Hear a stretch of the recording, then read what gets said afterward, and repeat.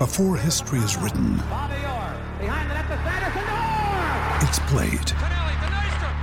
Before it's frozen in time, it's fought one shift at a time. Before it's etched in silver, it's carved in ice. What happens next will last forever. The Stanley Cup Final on ABC and ESPN Plus begins Saturday. With the bases loaded, an intentional walk to Barry Bonds.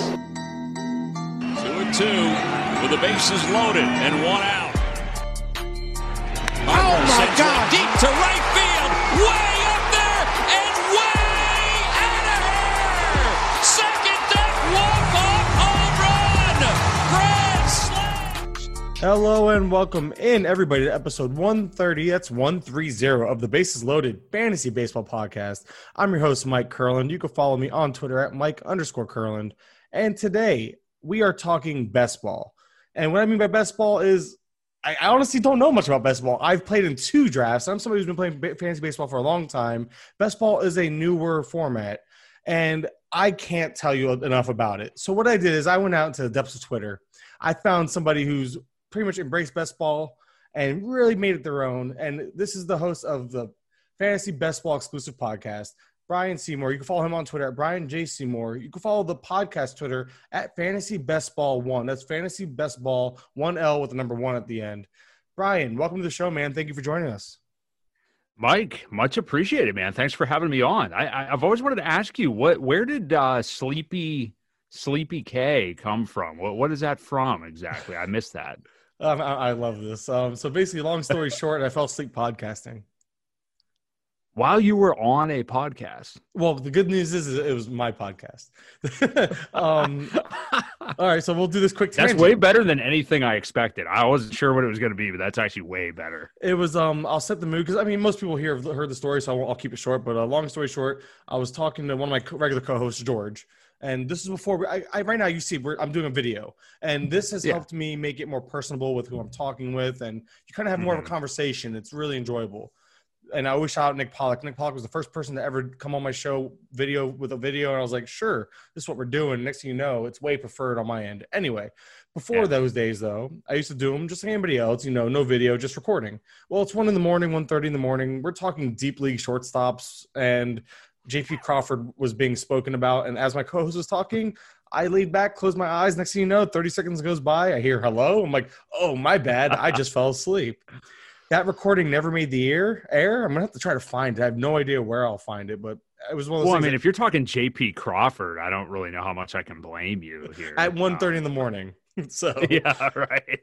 Yeah. So yeah, that was nice. Yeah, exactly. I won't forget. It's funny. It's like, and of course, someone who podcasts, you can appreciate the story a little more. You can kind of laugh at it, but so it's kind of. And what happened was I was in a league, like a analyst league, like a private league we were doing on MVC, and Ralph Lipschitz actually gave me the nickname because it sounded like apparently like a 90s rapper or something like that.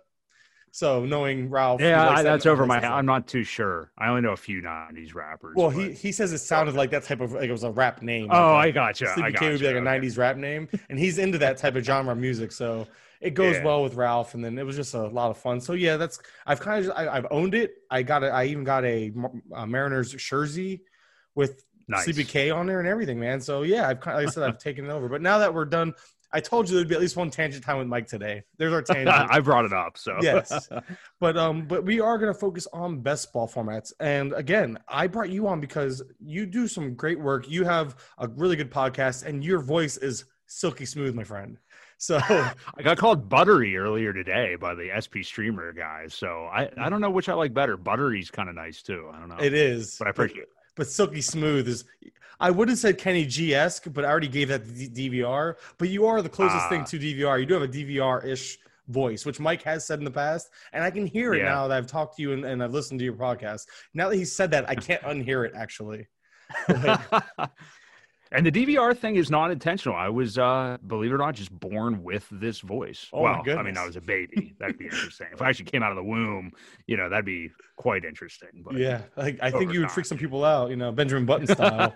Yeah, right. But anyway, let's get to it. What is best ball? just the very, very, like, just what is it? Put it in simplest forms for people like me to understand.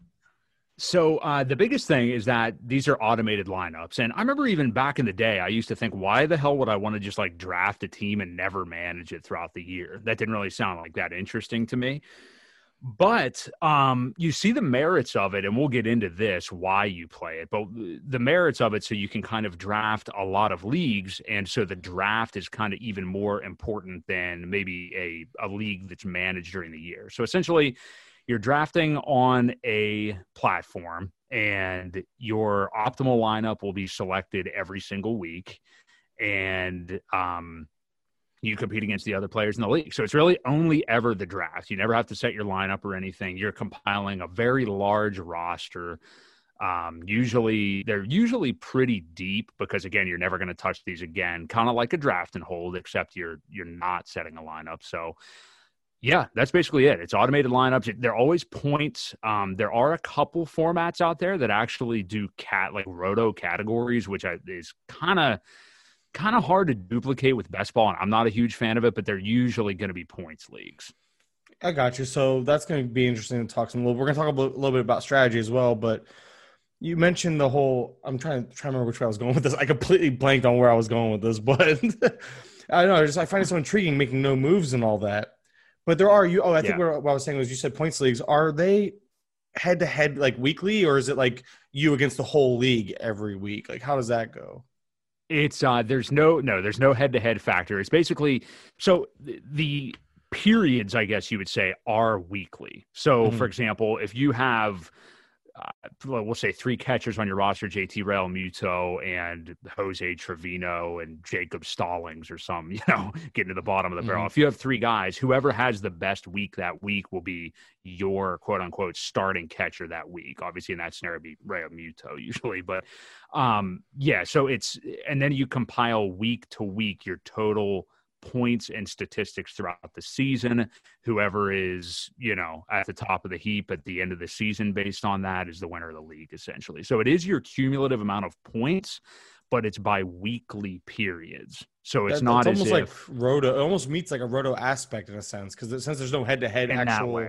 Yeah, so it's kind of I kind of like that. I like the whole idea of, because I'm okay with points leagues. What I don't like about points leagues, the big turnoff about points leagues for me has always been the head-to-head luck. So if you take away the head-to-head aspect, there's still very much a strategy for this, which is a lot of fun because, again, it takes the points leagues, it takes the roto leagues, and it kind of meshes the two.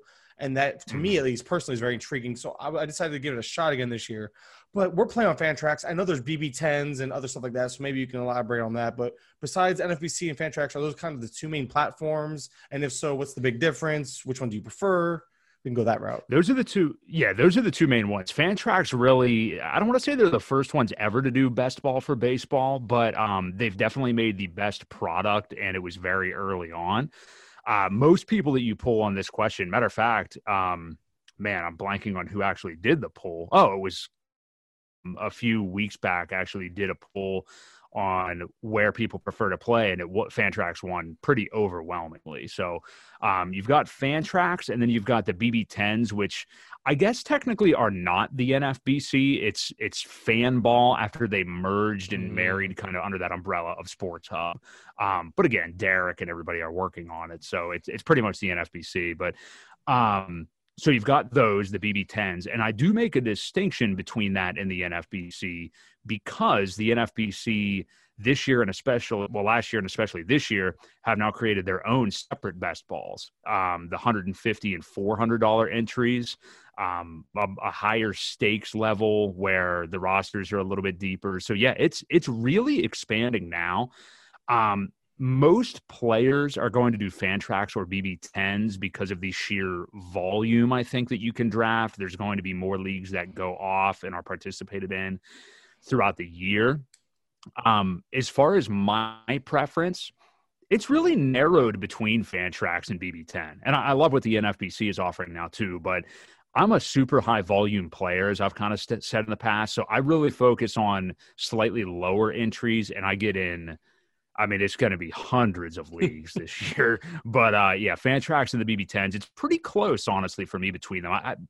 Maybe a slight tip of the cap to Fantrax, I would say.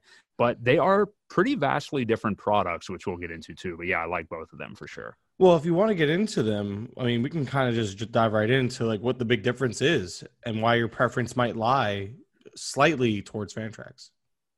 It's so there's a few. So I'll just start with Fantrax. Fantrax are deeper rosters, which you have 40-man rosters, which is very nice. I want to have deeper rosters because of the fact that it kind of allows you to accrue more of that, I'll say, perceived value based on your draft board throughout the draft. The deeper that you're kind of penetrating the MLB player pool, the better I feel about my team, because I know the player pool and I want to get more value as the draft goes on. The lineups are very close to the classic NFBC, except it's one catcher. The other detail, it's not middle infield and corner infield. It's actually 3 utilities. So there isn't too much of a kind of positional adjustment. Every position's weighted relatively the same. Catcher obviously falls quite down with only starting 1, which a lot of people love, not starting 2 catchers, obviously. But then you start 9 pitchers. The other nice thing with the scoring on Fantrax is there is an OBP component, because they award, rightfully so, in my opinion, points for walks, which is very cool. Kind of captures the hitter's skills a little bit more. That's pretty much it with Fantrax. You're starting 9 pitchers, and you're usually going to see an average split of 23 hitters versus 17 pitchers as far as what's drafted with your 40-man spots. And yeah, that's probably my preferred. Now the BB10s, you're only looking at 32-man rosters, so a little bit less. These are all 12-team leagues also. Where this gets really funky though is the starting slots. So these are also 1 catcher, first, second, third, short, 2 outfielders, a 1 utility, and 4 pitchers. That's the entire starting. Yeah, it's definitely unique. Now, percentage-wise, it kind of matches the NFBC, although it doesn't actually have all of those positions. It still pretty much matches the percentage of what you're starting on an NFBC roster. So you're starting only 12 total guys, and you've got then a 20-man bench at that point. And the differences here are basically, it's a little bit more of kind of a volume game, I guess you would say, because there's so few starting spots. You're going to have so many guys on the bench that can contribute from week to week. And yeah, the split you're looking at with the hitters and pitchers, you're probably going to be more at like, I've seen an average from 10 to 12 pitchers get drafted. And again, there's 4 starting pitcher spots. And then you're looking at anywhere from 18 to 20 then batters getting drafted. So quite different, pretty unique. A lot of people, I think, were very confused with it when they first saw it, but the scoring is basically the points conversion of 5x5 Roto.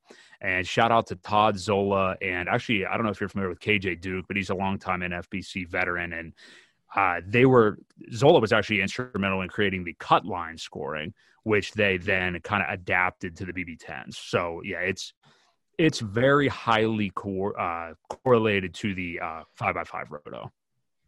Yeah, it's a lot of information to take in there, but man, it's interesting because it's the same idea, but brought to you in 2 different ways, and one might cater to shallower formats, like more of, like you mentioned, smaller rosters is easier for someone to maybe get into, give it a shot first.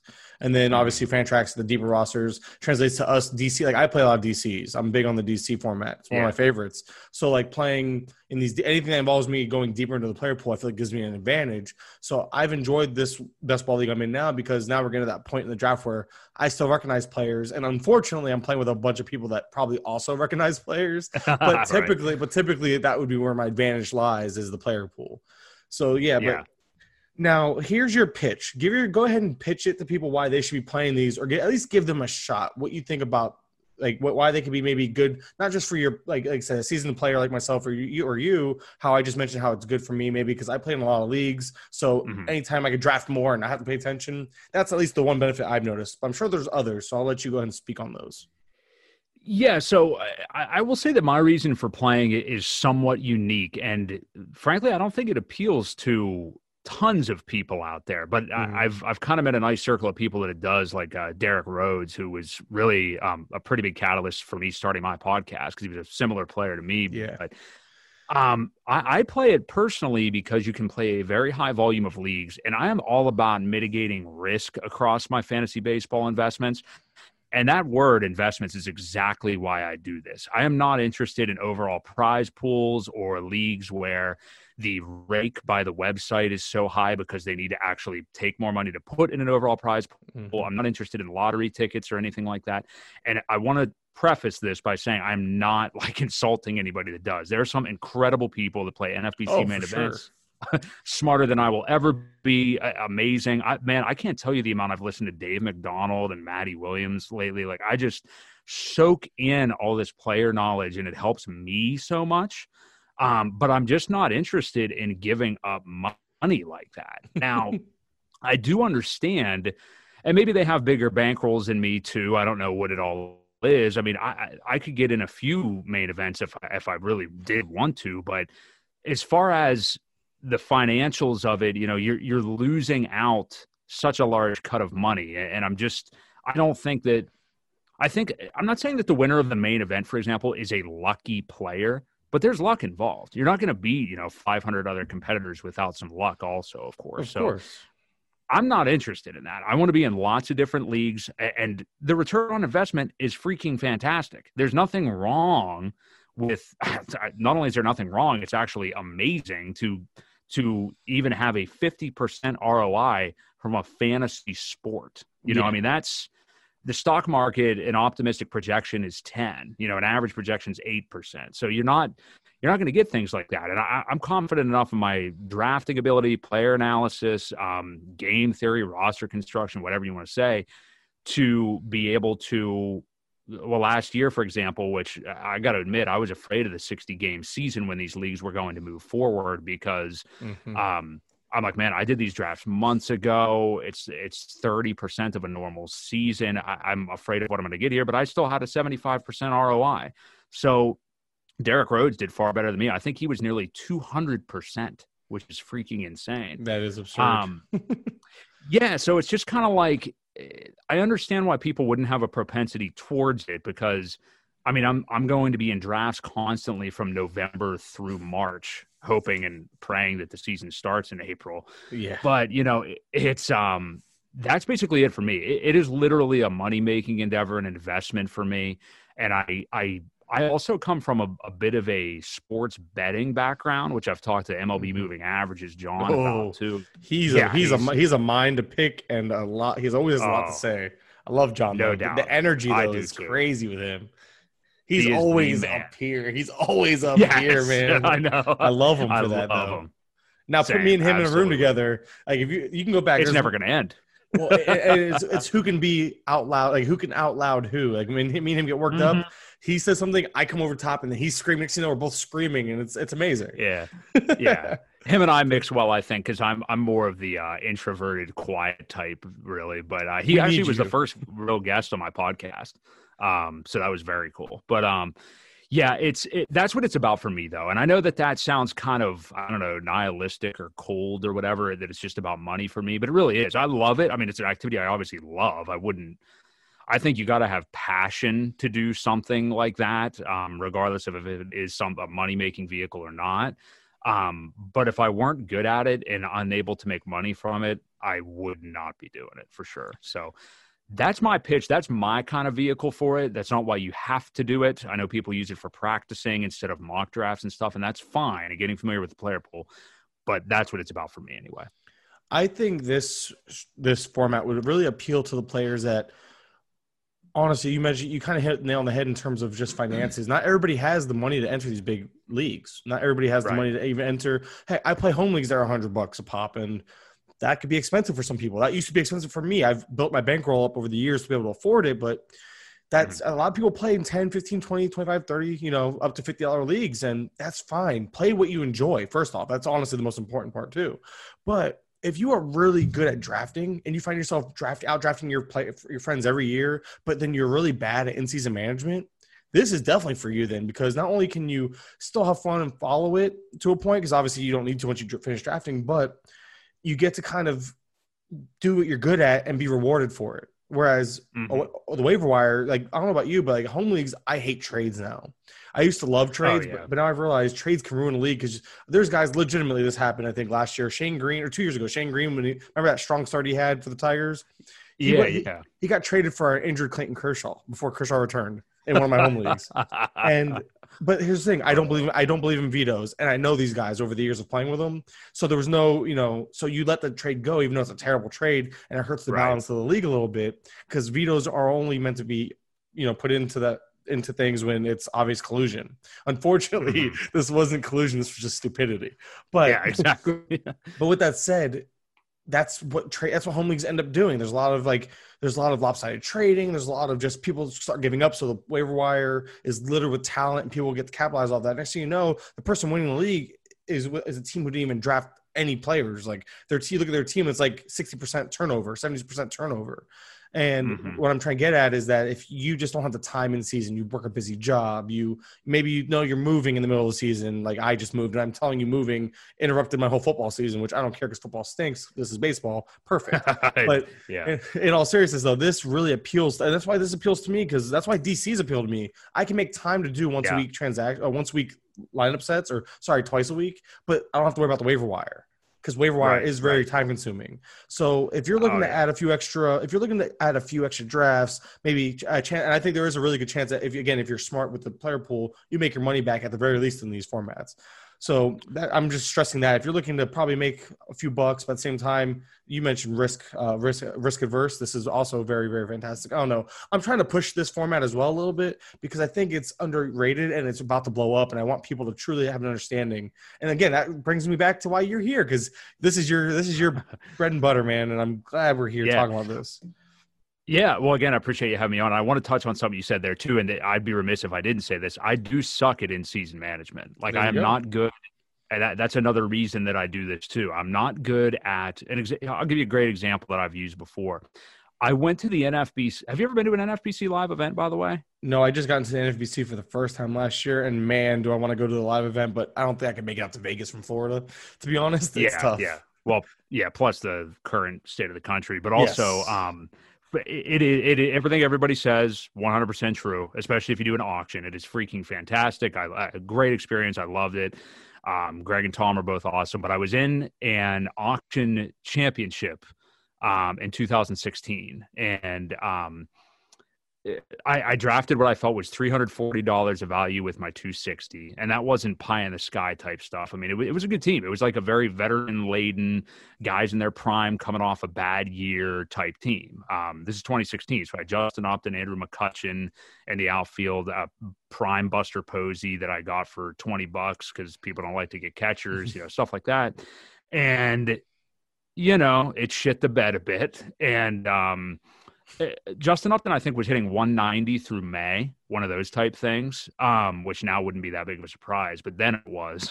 And I'm like, okay, I had this guy valued at like a $20 player. When do I put in a backup? I'm like, I'm not going to do that. If I had this guy in a 15-team league, that's a lot of players that you're drafting. I'm not taking a $20 player out of my lineup.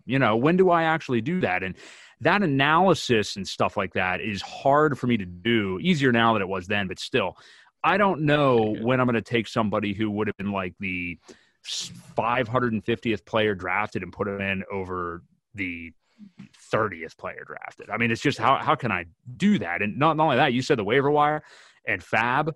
This is a comparison I make too. Sunday night Fab, if you're in enough leagues, is more stressful than going to work the next morning. Yes. I mean, it's absolutely stomach churning. I don't want to do it. I remember even being in 5 one year where I was like, I don't want to do this stuff tonight, man. This is going to be, I mean, it's stressful, so that stuff's just really not for me anymore, I don't think. And you mentioned the Fab part. It's like different players are available in different leagues. And then you have to see if there's like, obviously the better the player, the more money it's going to cost you. Then you actually look at your leagues too. Who has what money, who has what needs. If you're doing it right, you really got to analyze your league individually. That could take hours. Right. And that's why the big money leagues, it's an investment of not just money, but time.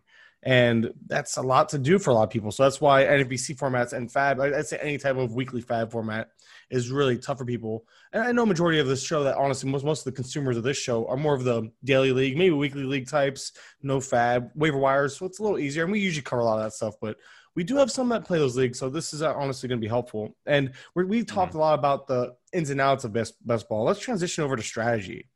Are there some do's and don'ts overall that you kind of have when you enter a best ball draft?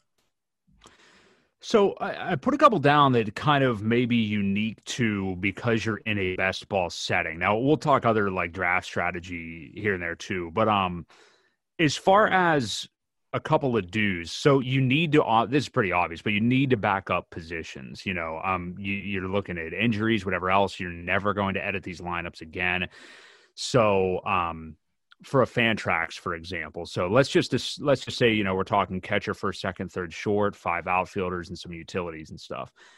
The kind of rule of thumb on there is to have 2 backups at each infield position, minimum of 1, maximum of 2. So you're looking at 2 to 3 catchers, first, second, third, and short, kind of depending upon the players that you get to begin with.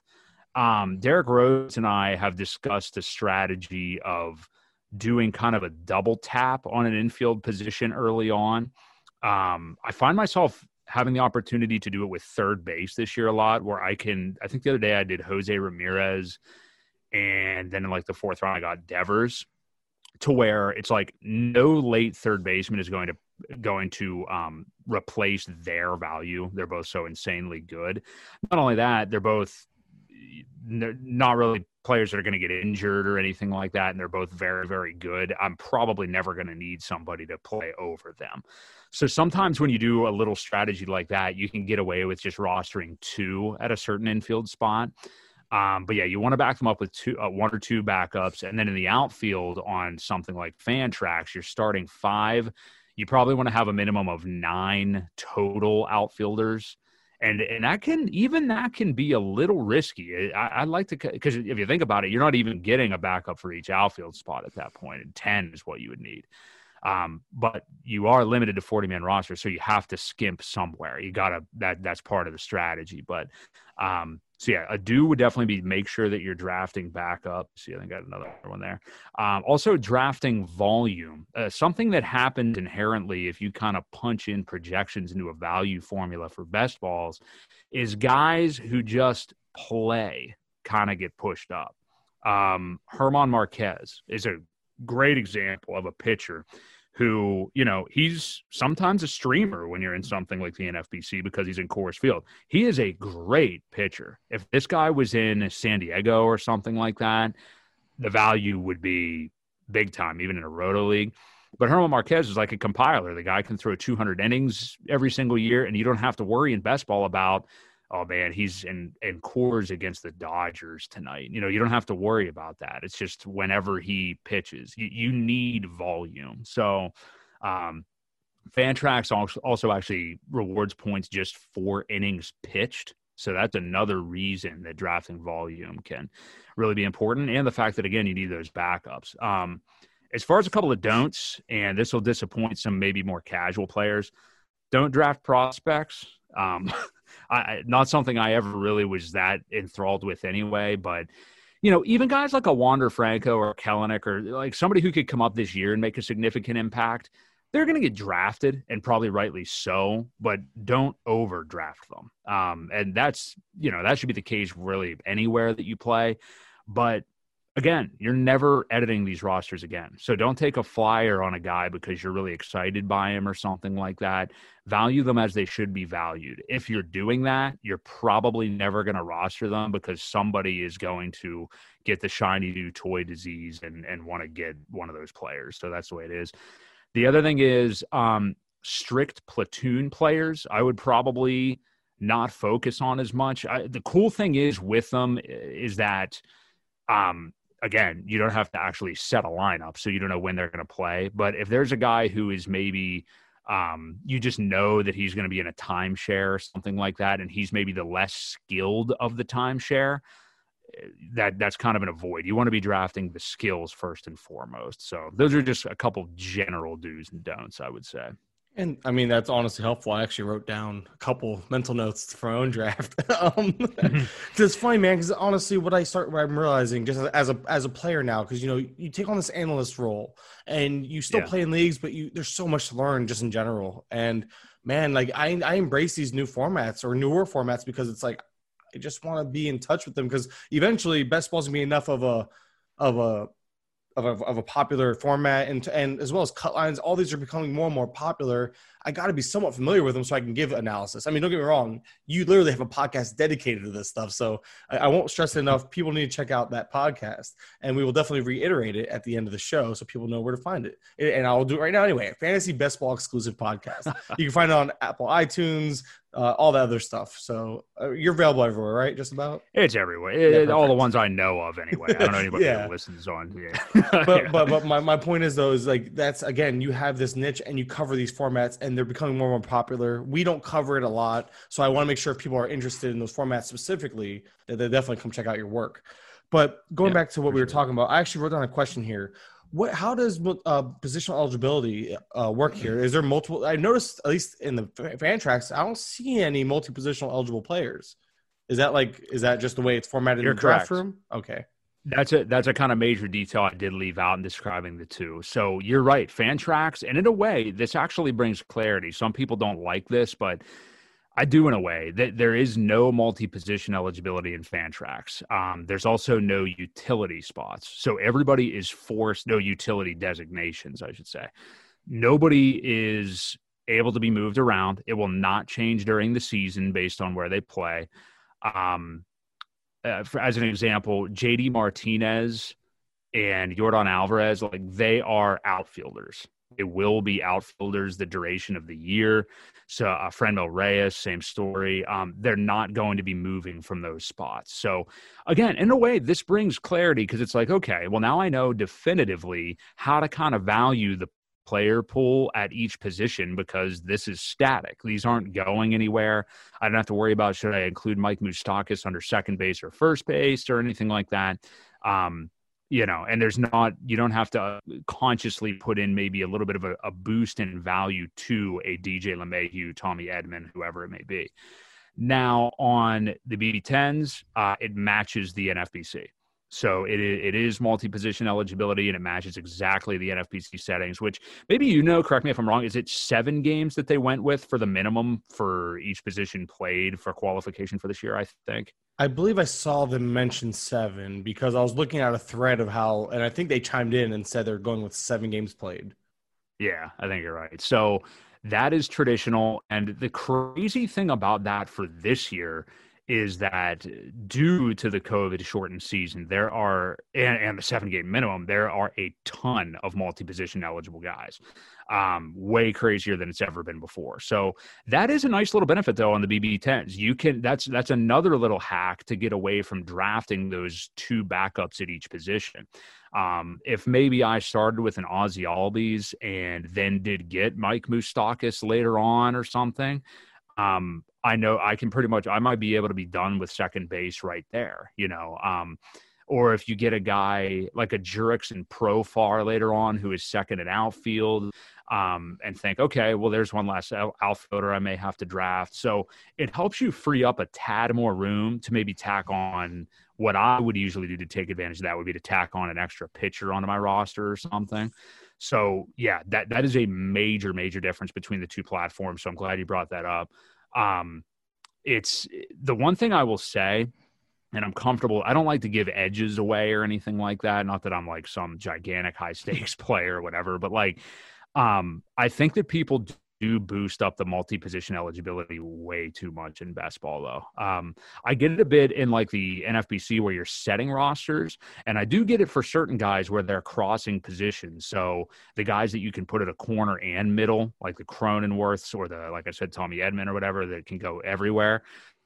The thing is though, sometimes they're pushing these guys up a couple of rounds because of that multi-position eligibility. And there's been some studies, and Todd Zola was kind of a pioneer of this, and I guess he couldn't totally quantify, but it does look like that people are pushing them up a bit too much.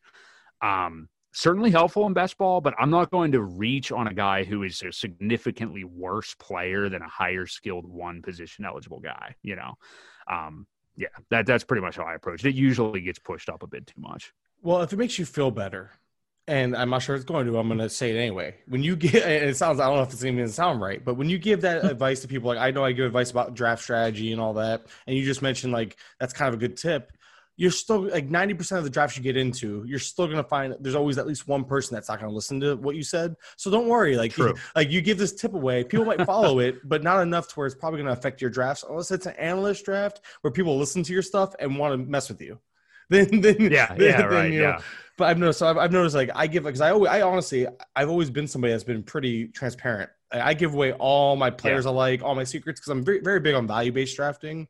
So you can have all my players. You can reach for my players, because if you're willing to reach above when I'm willing to reach, then then you deserve them. That's how I've always looked at it. So because I'm willing to reach for my guys always, I'm willing to let people drop that I don't want. And there's times where it's like I'm at the point now, though, where I'm almost considering if I don't want a player, even if they drop, they have to drop a significant amount for me to take them, because I don't like the whole – I've done it in the past. I was talking to Simeone, of all people, you mentioned SP Streamer, that like I've over the last couple of years, I've made strides in just not taking players because they fell an extra round or two.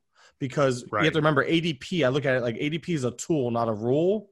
So there's a reason why there's a min and a max. So you see a player drop 2 rounds, that doesn't mean you have to take them. You have to focus on roster construction. And that applies to any format. Roster construction is key. But somebody who kind of this is a player I just wrote down thinking about is Ohtani, because I see he's outfield eligible in best ball, which means his pitching is not eligible, correct? Like you're not going to get those stats.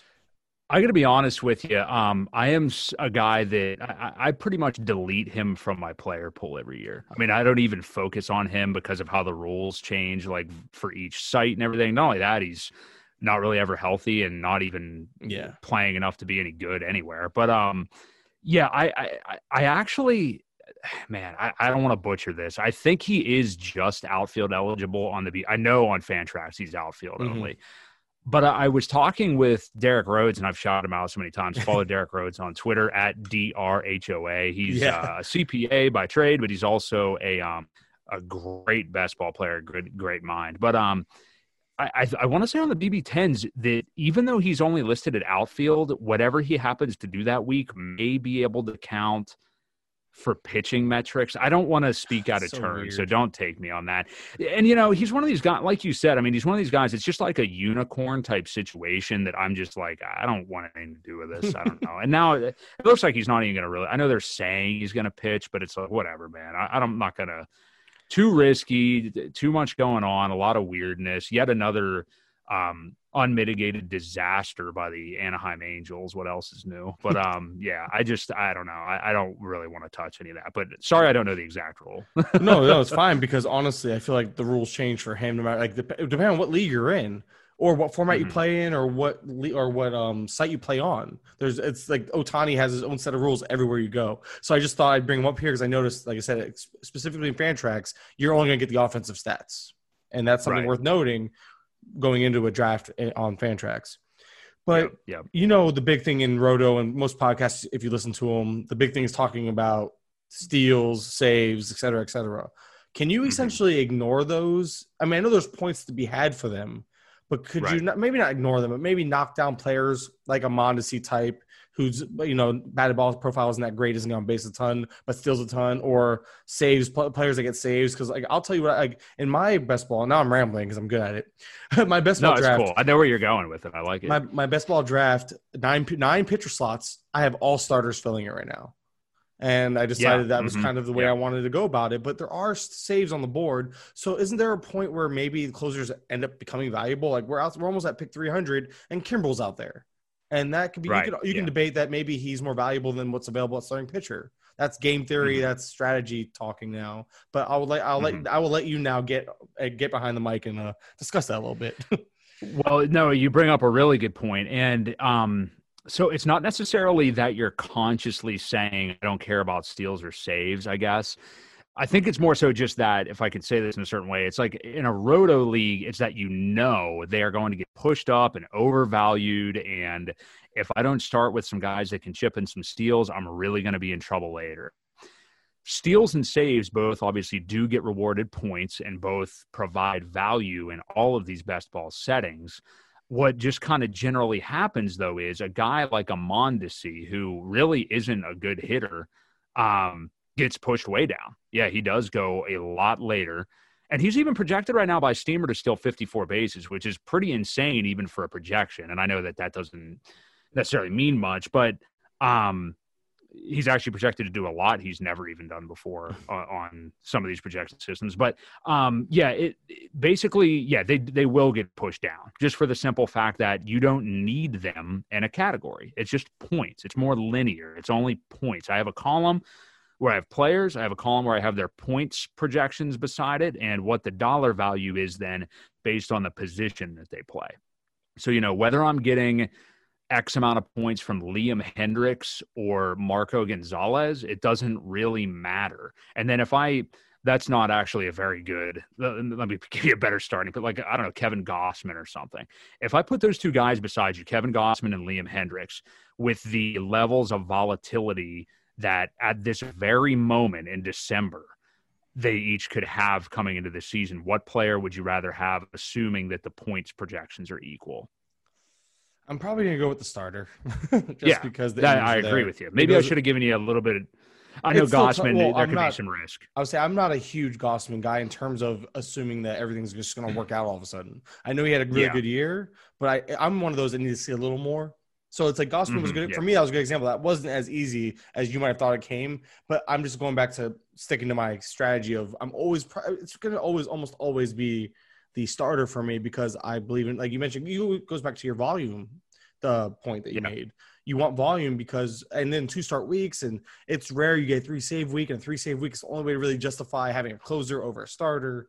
But yeah, that I understand I understand the point you were trying to make though, because I think that was I personally think that was a good comp.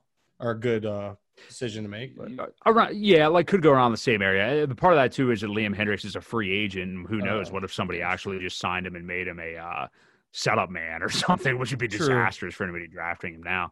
But, I'm with you. What you're doing is usually what happens for me. I will either have universal starters, and again, not by choice, just because, like you just said, Craig Kimbrell, that could be a disaster. I mean, he was okay a little bit last year suddenly again, but, is he going to save 30 games and have great ratios? I certainly don't want to bank on that, and I'll take the steady starter who's been reliable over that any day of the week. So, they're going to get pushed down. There's more – what you're basically looking at is volatility levels. I'm never editing these rosters again. Do I want to get Hector Neris and just hope that the Phillies, stick with them all year long? Or do I want to get a steady starter? So, and again, same with steals. You don't need to worry about drafting them early or anything like that. And again, this is actually all of this conversation is another reason I prefer best ball. I can focus more on if I want to get the better player at that point that has a less volatile profile.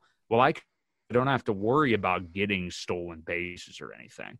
So, so essentially to answer the question, they do get pushed down, but it's not like I say to myself, no, he gets steals, I'm going to push him down. It's just that there's a lot of volatility and a high stolen base guy's projection that can't hit versus a guy who can hit, I got you. So I think you covered most of it, but you actually covered most of overall, because I haven't got it here in the notes, overall preferred roster construction. I think you mentioned it, but if you had to put some meat and potatoes on, just overall, how many pitchers do you typically end up with? How many hitters in the majority of your drafts? And I guess we talked about, and just kind of go from there, because we talked about steals and saves, and I guess OBP. We didn't really mention OBP, but you did in passing that OBP is more important, which again, rightfully so. I agree.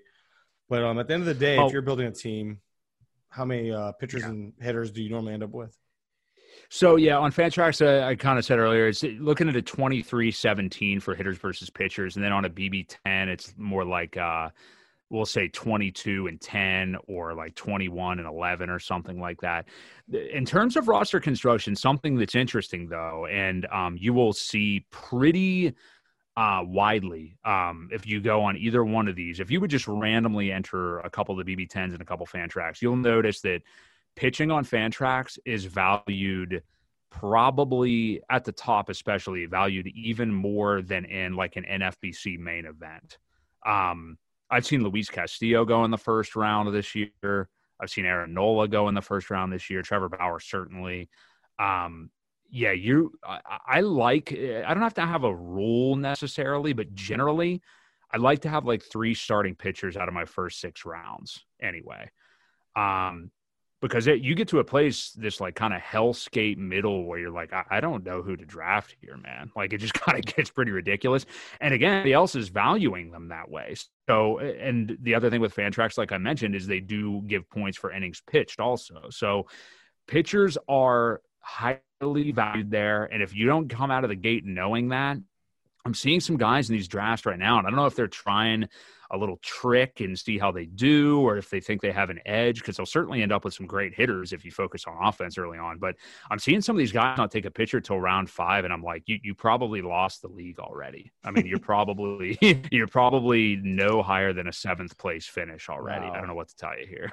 I don't know why they're doing that, but maybe I'm wrong. I highly doubt it. But then on the BB10s, it's going to be a little bit more, I'd say kind of like NFBC. You can get away with focusing on hitters a tad more there, so it's not quite the alert with pitchers. But yeah, Fantrax, it is very, very conducive to pitching. So I don't even think it would be that ridiculous of a thing if you got through 20 rounds and had 10 pitchers in Fantrax. I mean, you have some making up to do offensively, but I'm telling you, man, when you get to post round like 25 or post round 30, and you're looking at like, okay, Chris Bubich or Madison Bumgarner still pitches. I mean, it gets a little hairy in there, and you want to make sure these guys have rotation spots. So I'm not exaggerating. You said those names. Those are names like at the top of my queue right now, and we're around 20. We're entering round 25. Well, we're entering round 25. Yeah. I have 11 starting pitchers, but I have way too much injury risk. So Mad Bum makes a ton of sense. Although he has that injury risk, I think he's honestly safer than most people want to give him credit for. But you're banking on the innings pitched with him, not the production. So, like, he's kind of the guy I'm like, I guess I'm doing this. I guess I'm taking this ride because I know he's going to start. Exactly. I know he's going to play. But, Zito 2.0, I guess. Gosh. Yeah, you almost hope, like, maybe that he goes to one of those camps, I can't think of Drive Line and stuff like that. Like, I know Marcus Stroman. He's actually one of my favorites in these. I'm actually really liking his value because I know he's I know he's doing one of those camps this year and coming off of a year where people are, like, so concerned about innings limits. He's pitching for a contract. Plus, on top of that, you just have – I think pitchers are already gearing up. I think they know they have to start earlier this year to kind of get their bodies into, like, pitching mode. So I don't think innings limits are going to be as big of a deal. But that's just one of those debate topics that you're going to hear people preach it, and you're going to hear people be like me, kind of anti that narrative, because I think that the players and teams know better these days. Like, hey, if you care, start pitching now or start throwing now. Or yeah. No, I'm with you. Yeah, it dries up really, really quick, and you're studying. I don't want to have to be sitting there making those decisions. I took Jordan Lyles in a Fantrax the other day. I love Lyles. I actually, honestly, again, because of the volume game, and I think he'll probably pitch a lot. Not very well, maybe. I don't know, but I don't want to have to make tons of those decisions. And I guess personally, I find a couple late round values on some kind of cruddy outfielders that I don't mind rostering, and as opposed to pitching, which can be so volatile. So yeah, I hear you. It's making those decisions is tough. And that's why I like to start off with a lot of pitching on Fantrax anyway. Well, before I let you go, of course, we have to talk about a few names like the target late. We talked about this. Target is, or not even late, just values. Sure. Are there a few names that you're willing to give out in terms of values? Maybe some names you're avoiding as well. I don't know your list. I want to make everyone understand. I don't know this list, so I'm interested to see which names are your do's and don'ts of players you're targeting or values you like. So. Well, let me tell you this. A big thing about my podcast is the fact that it's I like to make it like an evergreen, non-player specific, strategic focused type show. Mm-hmm. And that's also kind of how I want to answer this question. That's because fine. I don't know that I'm not saying because I want to hide players, but I don't know that I think it's helpful to do that. Well, it is helpful to do that. I mean, like Definitely, I said, I've been 100%. Listening to Dave McDonald copying everything he does. But I think it's more generally about veterans pretty much eyeing a bounce back. I mean, that's always where there's value in these drafts. And I think I can comfortably say that no, it's always going to happen. People, again, want the shiny new toy. They want to focus on the young guys. And it doesn't discriminate. Like you said, it doesn't even matter if you tell them. They will still do that. They're still going to draft the young guys early. And, let me think, now there's some risk even with these guys. But JD Martinez comes to mind. Anthony Rizzo comes to mind. Rizzo was the first one that popped in my head when you said that, man. This format just seems to be for him. I have tons. Well, yeah, Fantrax, especially because of the walks thing. And that's a big thing. Rizzo, and he's a good example of obviously Kevin Biggio, Brandon Nimmo. Those are guys that are going to be much, much better in Fantrax because of the OBP. Rizzo, I'll tell you, Rizzo I've rostered a lot so far, but I think I need to be a little bit careful because there is some back stuff. Now, you look at his age, he's getting into the 30s now. And also, it's funny, though, because people talk about him as an injury risk, but he gets like 700 plate appearances a year. I mean, he's like Iron Man. He's always out there. But the thing is, maybe he's playing injured. So, I have a bit, it's one of those things where I'm wrestling with like bounce back guy, but also a bit of a possible risk in age, So yeah, JD Martinez, I've had a lot so far. Man, let me think of who else. I'm a big Franmil Reyes guy. I have a lot of Franmil Reyes. That's another thing. We talked about multi-position eligibility on the BB10s. Contrastly, utility guys are just dead, apparently, that people don't want them. It's because I lack all this ability. But it's like, well, yeah, dude, but if you can get a guy who should be a top 9th round pick with a conservative projection in the 14th round, you take it. Yeah, it's ridiculous. Franimal's kind of been my poster boy for that so far. I actually love that guy. But yeah, so just stuff like that. Just little. It's usually, I'm sorry, but they're usually going to be old and they're usually going to be boring. But guess what? They're also usually all-stars. So that's kind of generally where I am looking. Yeah. Sorry I didn't give you tons of names. But no. But that's perfect because that game, we talked without even trying. We discussed a few names because the idea is to target those types of players, which actually brings me up to guys like I'm talking about very late round. If you want like a last couple of hitters for your roster, how would you look at like a Miggy or a Votto? We're talking about playing time. I love them. Yeah. I love them. I love both of them. Votto, obviously, and in Fantrax is very valuable due to the walks. Carlos Santana, to kind of go along with your point. Miggy is very interesting. I know the dude's old and stuff like that, but he's still hitting. I mean, you look at what he did last year. Yes, I know. And the Tigers are going to play him. They're actually an interesting little team. I don't think they're going to be good necessarily, but you hit the nail on the head. I mean, yeah, it's guys like that who it's like they're getting paid. There are still skills there. They're in the lineup. What's not to like here, other than that they're boring, I guess. Eric Hosmer is another good example of boring. We're talking all first basemen somehow here, but Hosmer's another good example of kind of a boring guy who actually made some improvements to his swing and is a better hitter now, but people don't care about him, I guess, because he's Eric Hosmer. It's just, you've got to be okay with that and not need the shiny new toy. That's really what it comes down to. That's usually where the value is.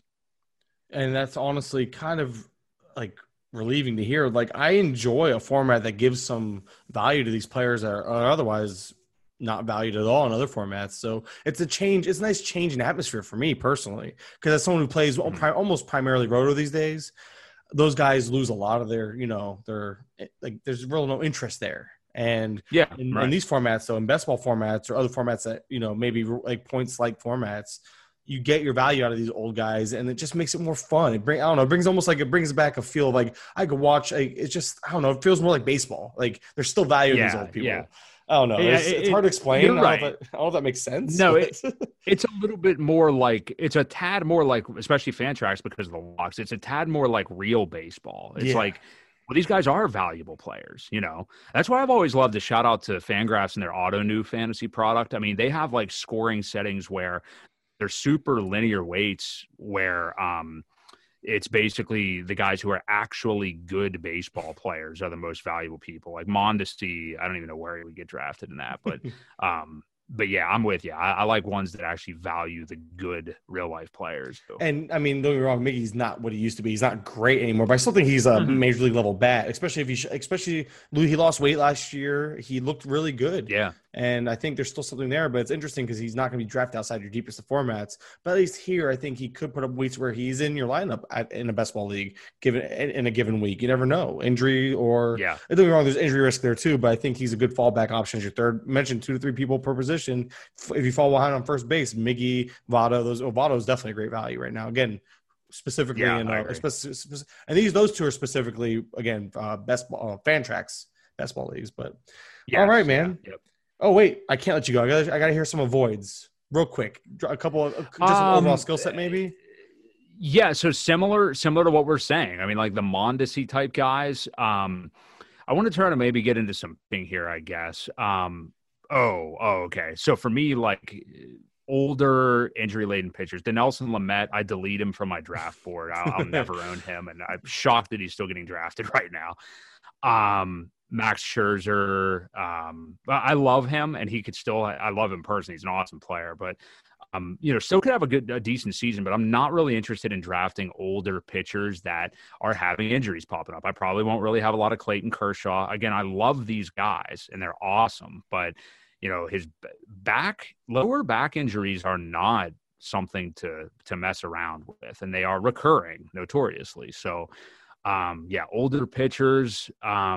Anybody with any hint of an elbow thing coming into this season or shoulder. I'm not into Nolan Arenado. I don't really understand why everybody's just forgetting about the shoulder stuff and he got shut down. And I know early on in some of these drafts, he was going pretty late. I think he was going like 4th or 5th round, but now I'm seeing him go in the 2nd round again. And I'm like, well, I guess go ahead and have him, man. But there's a lot to like at third base at the top. I'm not really interested in Nolan Arenado, and with the trade talk too, man. I mean, I'm a Cardinal fan, but what if he went to St. Louis? That would certainly depress his value a ton. So, don't you guys have like a bottom 5 park factor in terms of home runs or something like that? It's very low. Yeah. It's very low. Yeah, and not a great lineup to boot. In addition to that, so, hey, I like Goldie a lot. All right, I'm really big on Goldie. I agree. This year. I don't know how we didn't mention him in that last conversation, especially with all the first basemen. I was saying, insert good first baseman here. That's what we talked about. That was a first baseman segment, man. Yeah, exactly. Yeah. I love Goldie. He's the man. And you are welcome on this podcast anytime because I am also fading Lamet, and I think I feel like it's almost. Is it common because we have all these analysts? I know Simeone, again, referencing him. We've shout out like 5 different analysts 15 different times this podcast. But I know I know Streamer is very streamer as an SP streamer, not the streamer. Anyway, SP Streamer himself, he's very anti-Lamet, and as am I, and a lot of people are. But it's weird because everybody there's always at least one in every draft taking him at his ADP. Yeah, so, I don't understand. I really don't understand. Clevenger was the same story. Yeah, but my thing is happening with him too. Strictly with Lamet, my thing is just that I believe the skill set. I think he's a great pitcher in terms of at least he has that one fan. He has the best pitch in baseball right now, which allows the fastball, even though it's not great, to play up. I understand that, and he can be successful with 2 pitches. I just don't think for me it's all injury. It really is all injury. Exactly. It has nothing to do with his skill. Yeah, I think if things are going good, it'll probably be 2023, and we'll be drafting Dinelson Lamet again, maybe I would say. But we'll see how the recovery is after all this. My concern is he got by, but also how much of his fantastic year was because of the shortened season, because I doubt he could throw 54% sliders over a full season. He got away with another good point. He got away with it over 60 innings, 70 innings. I don't know how many he threw it, but so he got away with it over that short period. But over a full season, I don't think there's any way he holds up throwing that many sliders. And if you're not throwing that many sliders, that makes your fastball less effective. Next thing you know, he's getting crushed again.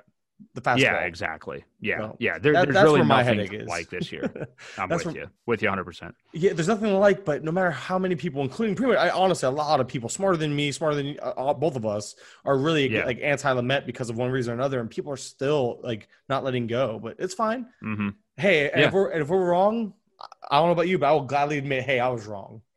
Yeah, oh, absolutely. Yeah, if a breakout not on my roster, I'm fine with. If my process was good and there was a legit reason that I didn't draft him, I could care less what he ends up doing. Yeah. Yeah.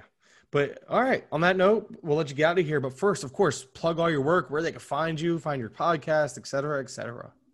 Sure. The podcast is Fantasy Best Ball exclusive. It's on every platform that I imagine anybody would use. The pod Twitter, which is just really me, is at Fantasy Best BAL, the number 1. I'm at Brian J. Seymour, but I don't really do much on that account. So yeah, check it out.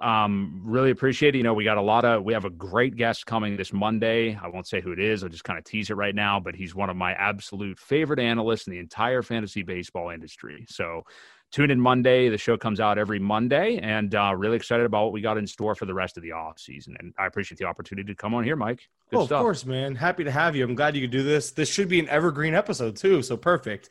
Right.